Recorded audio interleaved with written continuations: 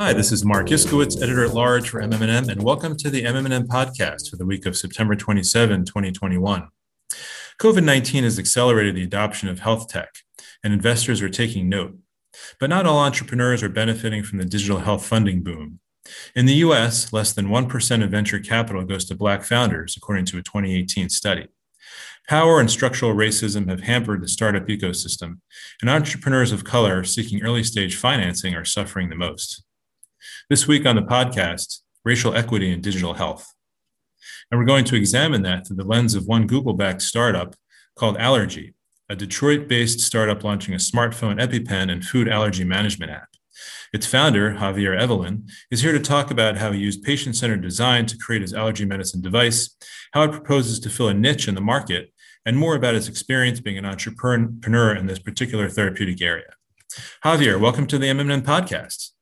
Hey, Mark, thanks so much for having me. It's a pleasure to be with you, man. Absolutely. Likewise.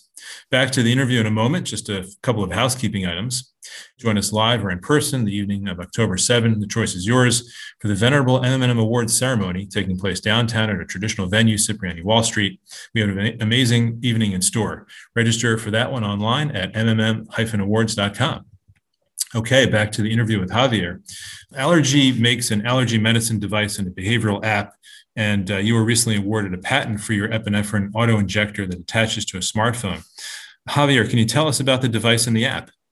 Yes, super excited to share. So, it really started with my own struggles as somebody that has a ton of food allergies, and I'm sure we're going to dive into that a bit more. But, here at Alerje, we build tools to improve the lives of the more than 220 million people and growing amount of folks that are impacted by severe food allergies, and really kind of taking a multi-sided approach, right? Used to call it treatment by lifestyle, but we just kind of centered around proactive patient-driven design, and we'll break that down fully. On one end, we built the device, a redesigned epinephrine auto-injector that really has a form factor that's a little bit more feasible to carry on a day-to-day basis on the back of your phone case. And when used during emergencies, it would alert the right folks so they would know where you're at, what you're allergic to, and how to save your life in real time. So a combination of improved form factor with and baking in protocols that have been recommended by the leading physicians in our space. That protocol, that notification that's kind of tied to our current mobile application. We have two, one in the pipeline we'll discuss, centered around our NSF grant, and currently a lifestyle application that really has a lot of the key tools that folks need on a day-to-day basis. What did I eat? What can I eat? Whether it's a grocery store item or not, and allowing you to input this into a HIPAA-compliant diary in about 2 to 3 taps. Just kind of giving you a lot more peace of mind. So really it was me scratching my own itch. We found a bigger market and have been kind of going nonstop ever since. Yeah. Elaborate a little bit further on how your own experience factors in the design of your products and, a little bit more about how you leverage existing consumer product form factors to increase adherence. Yeah, for sure. So, I personally have a ton of food allergies. So if you're lucky, you don't have all of this, but casein, which is a milk protein. So I haven't ate a cheese pizza since until vegan cheese came out in the last couple of years. So thank God for that. But even with that said, there's lots of folks that can't do certain types of nuts like myself. So cashews, pistachios, finfish. So, growing up, I grew up in a household that fortunately I had folks in the household and in my family that specifically worked in the healthcare space. So my mom being a nurse, I used to get reprimanded all the time. Where's your EpiPen, Javier, et cetera, et cetera. So that kind of stuck with me. And as I grew up, I found that a lot of other folks had that same issue. Fast forward, kind of had a conversation with some friends at dinner one day and said, it'd be pretty cool if I could just slap a Epi on the back of this and just kind of keep it moving, right? And there was that dramatic pause where there might be something there. So I put that in my metaphorical back pocket and just really started interviewing folks, right? I keep on doubling down on the term proactive patient-driven design. It really means design rooted in empathy, getting the innovator out of the way to ensure that you get key stakeholders involved in that. So we're talking about moms, dads, teens, young adults, the doctors that are prescribing this, some people that lead some of the advocacy groups as well, and really kind of took that stakeholder feedback and really baked it into our existing development life cycle. So, pulling from, different existing tools such as, phone cases that maybe have some level of let's say, a battery case, or maybe something like a wallet of sorts. We say if you're going to walk around with something to save your phone's life, like a battery, maybe you're going to walk around with something that can save your own life. And really just kind of took that and tested it out. And we've been fortunate to now, to your point, achieve patent status, a utility status at this point, not just in the States, but also throughout key markets as well. Mhm. How many users do you have? So we're a pre-FDA company at this point as it relates to our device. So we're working diligently to move past that. I think that'll come into parts of our conversation. From a mobile app perspective, we've kind of increased the amount of users to about 5,000 or so on our lifestyle app with the effort that a small startup can have in the first place. So we're really excited about our upcoming products around OIT.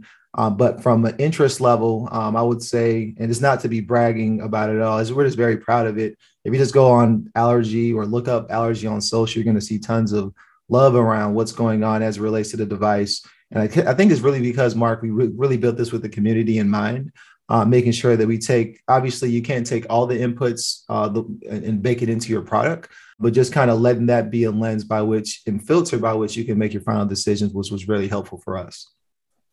Yeah. And just for anybody who's looking that up, that's Alerje with a J, by the way. Yes. And in addition to being a Google-backed startup, you recently received a grant from the NSF, as you mentioned, to build out your oral immunotherapy or OIT digital platform. Can you talk about the process of OIT and how Alerje facilitates that therapy? Yeah, so a food allergy oral immunotherapy or OIT has been around for many years. It's started off way back when folks grinding up peanuts to make peanut flour or whatever you have an allergy to, right?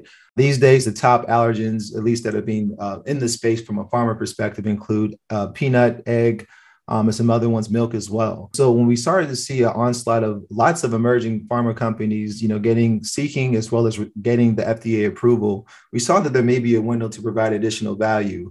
My background prior to starting this company is working as a mobile app developer at a health insurance and PBM, one of the largest in the Midwest, and was tasked with a lot of, I'll say, opportunities to work on adherence apps. So kind of blended those different experiences.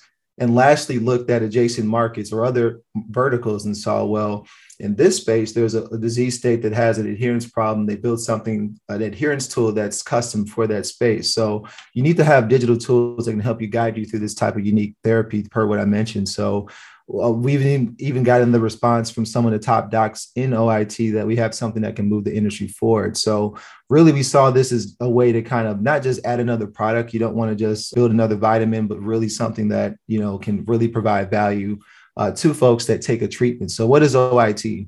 OIT, essentially, you're taking something like one of the allergens I mentioned on a day-to-day basis, almost microdosing it up. And over the course of a couple of weeks, you're going to probably go from, 3 milligrams to 6 milligrams, et cetera, to hopefully improve the threshold. So if there's any cross-contamination at a restaurant or whatever, however that gets into your dish that you have an allergy to, there's not as severe of a reaction potentially, right? That's one of the biggest things that a lot of people like myself and those 220 million people more in the country or in the world, that is, have right now. If you eat something, there's an anxiety. So that's why a lot of us don't go out to eat like that on a regular basis. So for those that are trying to kind of live a more normal life, we really believe that OIT is a great way to help to kind of lower the threshold or, improve the threshold, that is, as far as what folks can and cannot eat, and having an application that can guide them and hold their hand with all the gotchas that are involved. There's lots of asterisk marks in this space. We feel that based upon what we've been discussing so far with stakeholders, we may have something pretty special. And the NSF, seems to think so far. We're really grateful for that partnership as well. Sure. It's a really nice sort of third-party affirmation of what you're doing. Absolutely. And, as I read during my preparation here, OIT regimen can take up to a year to complete with regular maintenance. The patient can have less worry about triggering an anaphylaxis event. So you can really see the application of a digital platform there. You use proactive patient design to improve patient outcomes and reduce the cost of care in the food allergy industry. Do you have any evidence that you can share in either of those areas? That's something we're building up now with the current NSF grant at this point, kind of proving out some areas around that. The most, I'll say, anecdotal evidence we have at this point is just organic feedback we're getting from the approach from our device, right? Being that it's not commercially available, there's only a certain amount of interactions you want to have, and with certain groups as well, too, the key stakeholders that we mentioned before. And it's been ubiquitous in terms of the responses. building something that kind of is there when you need it, Mark, and not when you don't, right? There's a social stigma with walking around with something that makes you stand out and feel different. From our time, we've gotten the chance to pitch on, all campuses of, I believe, Harvard and MIT at the Food Allergy Science Initiative years ago, all the way to the Food Allergy Fund, which is backed by Genentech and some other huge organizations that are in this space. And, the reoccurring theme is that, my son would love this, my daughter would love this, young adults, heck, parents as well. I got a lot of dads saying, hey, man, I miss this all the time. One of our board members, Dr. Moskowitz out of Tennessee, says it all the time, when's it coming? So, I believe that, as we kind of talk about the funding, I would say, and just different opportunities that are available, I think there's a moment in food allergy as well as in digital health. And we feel like we have a gut feeling that we've bottled something up at the right time and feel that we can get more of that and discuss. And we're happy to come back on the chat on that in better detail as we learn more. Sure. And as a dad of a child who has a peanut allergy, I concur. This does seem to be a moment, for food allergies. There are no other digital platforms for OIT management besides Alerje, despite the fact that makers of digital therapeutics are raising huge sums from investors. Many Black entrepreneurs have said that they have had trouble accessing the pool of startup capital. As an entrepreneur and a member of the Black community, was that an issue for you? Yeah, for sure. Especially at the top of the last year during the pandemic, you kind of saw it, just kind of highlighted a bit more. On one side, you definitely had, investors that had to double down on their investments, right? You don't want them to go belly up during this dry season. We were fortunate to have one of our partners, Invest Detroit Ventures, really one of the top angel and just seed investors in Southeast Michigan, really double down at a time where we had just the month before had to lay off some folks. So it was a combination of, hey, lay the folks off, got a PPP, win a pitch competition and get the VCs back on. That was huge for us, but a lot of companies in our space, especially doing this hard work in healthcare, didn't see the light at the end of the tunnel. When you think about what the problem really is all about, it's rooted in systemic exclusion. This isn't a new problem. You talked about it, about $150 billion went in VC last year and 0.6%, right? Went to all the Black founders that are doing anything, not just in healthcare, but any kind of application. That's insane. Despite this, that's the crazy part. You see the impact that Black and brown founders typically have in whatever specific industry they're in the first place. We just have a knack for figuring things out. It's in our DNA. So while there's tons of financial challenges, this is not new. We are working hard. You think about organizations like that I support, like MedTech Color, some other organizations that I support and just are fans of Onboard Health, Unseen Capital, and some other folks, Backstage Capital as well. I can just name a ton of partners that have really walked the walk, and we hope we get more of those.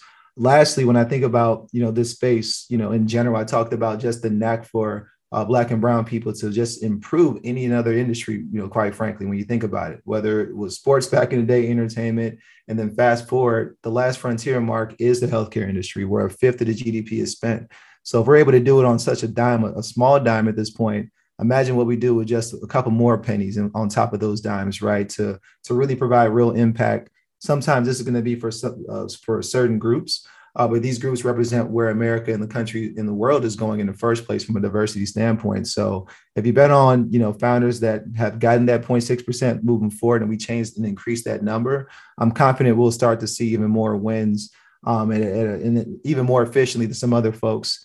Lastly, I'll say doing it out of Detroit makes it even more special. The city is 90% Black. It's not typically known for medical devices, but with examples like us and some of our others in our big brothers city, Ann Arbor and beyond, I think we're starting to make that change little by little. Sure.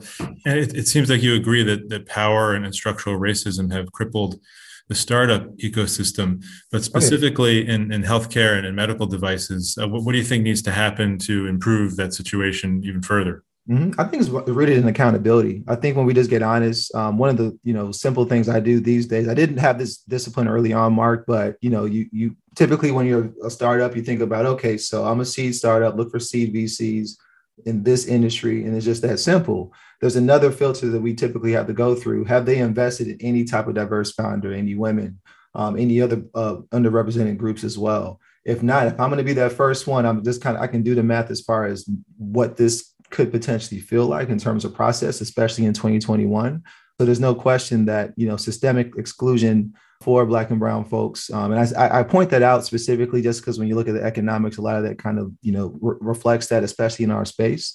And, that coupled with the other thing I would say is this, not to go down a rabbit hole, but, last year after George Floyd was lynched, there was two camps. You either have one camp that either did special hashtags and a couple of posts, and you had others that either made the hire and sent the wire. And the latter is what we need more of, right? Because it's not just a matter of doing good, but doing well when you think about the economic opportunities and supporting markets that you probably don't know that much about in the first place from an investor standpoint. Make the hire and send the wire. I like that. I got that from Tiffany Ashley Bell. I cannot take claim to it. There's a T-shirt. We can give that link later on to support other founders in that space for sure. Absolutely, yeah. I was going to say your advice for other diverse founders in this area. I'll say connect with other diverse founders. It's especially in the healthcare space, but in general, I think there's lots of programs that help to foster collaboration. Transparent Collective is another one that's doing great things. Goody Nation, there's so many organizations I can name drop, but number one, tap in. I think we're better as a whole, not as an individual in this very difficult market. Secondly, as a lot of times, and this goes for any founder, Mark, a lot of times you start to have imposter syndrome when, you have something, things are working, market is saying the right thing as well too, but that one or two individuals you meet, they are looking at something different, maybe just you, the way you look. They're going to say something that's going to throw you off a little bit. Fight through that. But don't, let that fester alone. You really got to get that out. So I'm seeing more support groups for founders, especially as we do this from our homes at times. You're just at home during the pandemic. You think and you see the news of folks raising funds and, there's good and other sides to it. But I believe that the best times are coming. I did see an uptick in the first quarter of last year. It wasn't I think it was like 1.5%. So it was a little bit better. I forget the aggregate number.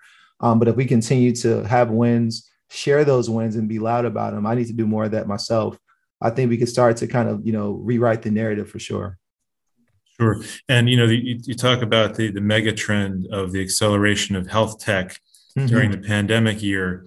Has that affected interest in and use of Alerje, and has that raised your profile in front of investors? I would say the one silver lining from the pandemic, it was, obviously a lot of human carnage over the last year plus at this point.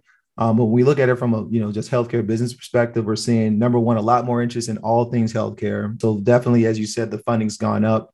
We're starting to see a change in the culture of some of the regulated or some of the agencies that will allow our devices to get a reimbursement code. Obviously, there's a long list if you're not in COVID related in the first place, but totally it's definitely had from that perspective, Mark, there's definitely been a positive impact on the look. Also, I would say with just the Google for Startups and some of the other ones we've had most recently that we've worked extremely hard to get, from that utility patent we discussed to winning a National Science Foundation SBR phase 1, totally has helped us as we put in the, we can't say much about it now, but we're putting the final, let's say, icing on the cake on this round, a seed round, really something we worked hard for a year plus. It was way harder than I thought it was going to be.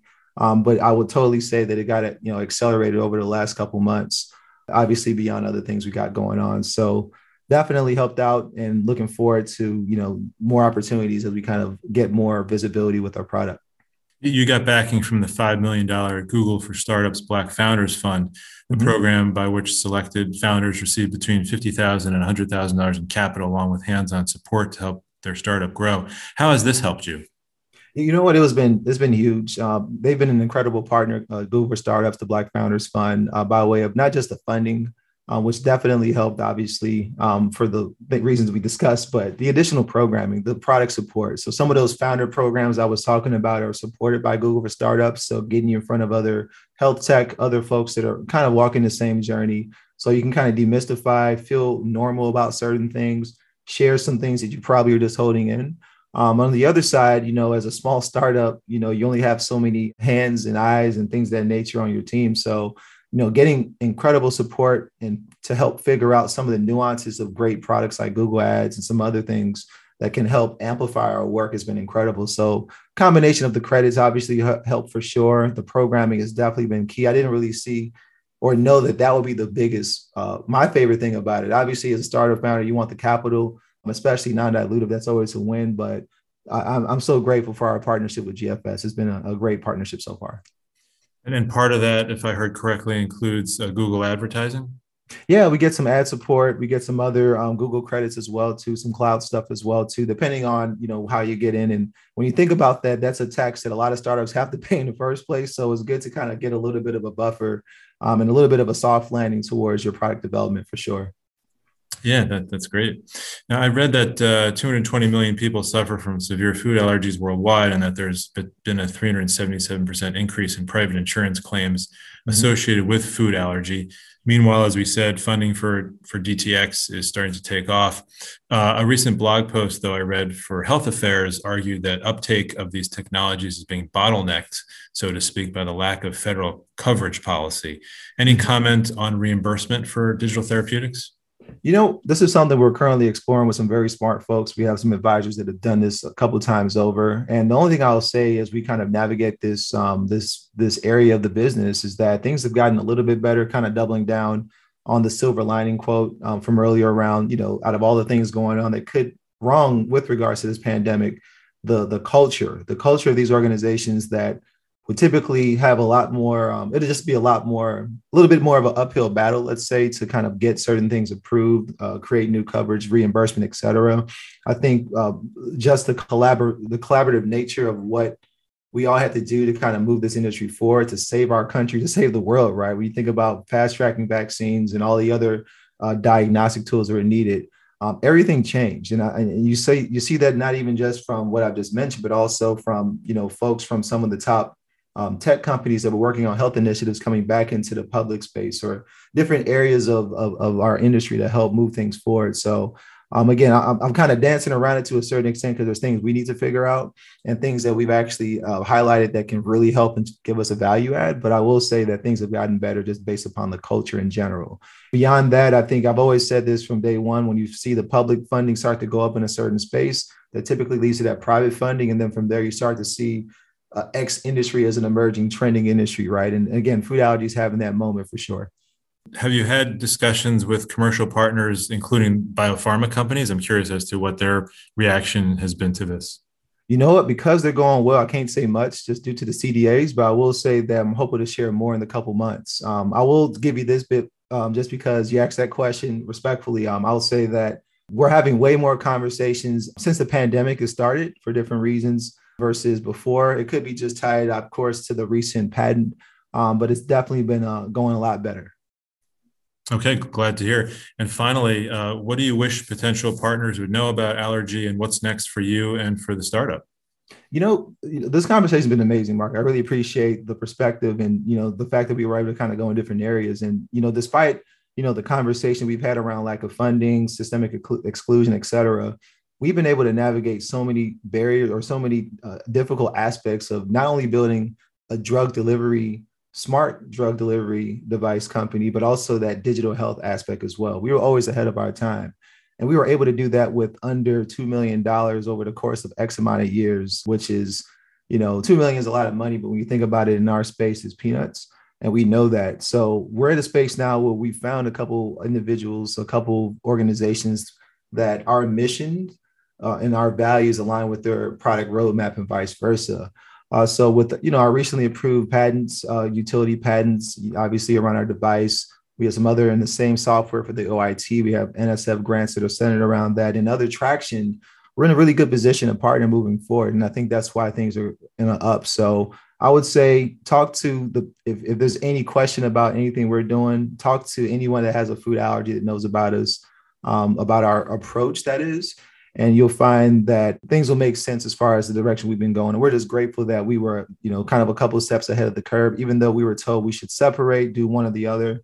And now we're kind of seeing this marriage of the device as your Trojan horse to provide extreme value via the software. And we kind of figured that out as well over the last couple of months since the pandemic. So long story short, Mark, we're ready more than ever and really looking forward to as many conversations as possible. Yeah, well, racial equity is inextricably linked not only to economic opportunity around the world, but to helping bring these innovations like Alerje forward to make healthcare better. And we're glad that you're navigating those barriers in funding and digital health to bring this innovation to people suffering from food allergy. No, thanks so much. And we definitely got to get something out soon. You have kids that have this condition. We're not doing it just for myself, but for all those folks like yourself that are impacted, and really appreciate the opportunity to share more about what we're building. Absolutely. That's it for this week's show. I want to thank you, Javier, again for joining us. If you like this episode, please give it a thumbs up. Better yet, subscribe on your podcast platform of choice and help others discover the show. The MM+M podcast is produced by Deborah Stoll, Gordon Failer, and Bradley Weems. We're out every week. Thanks for joining us. We'll see you next time.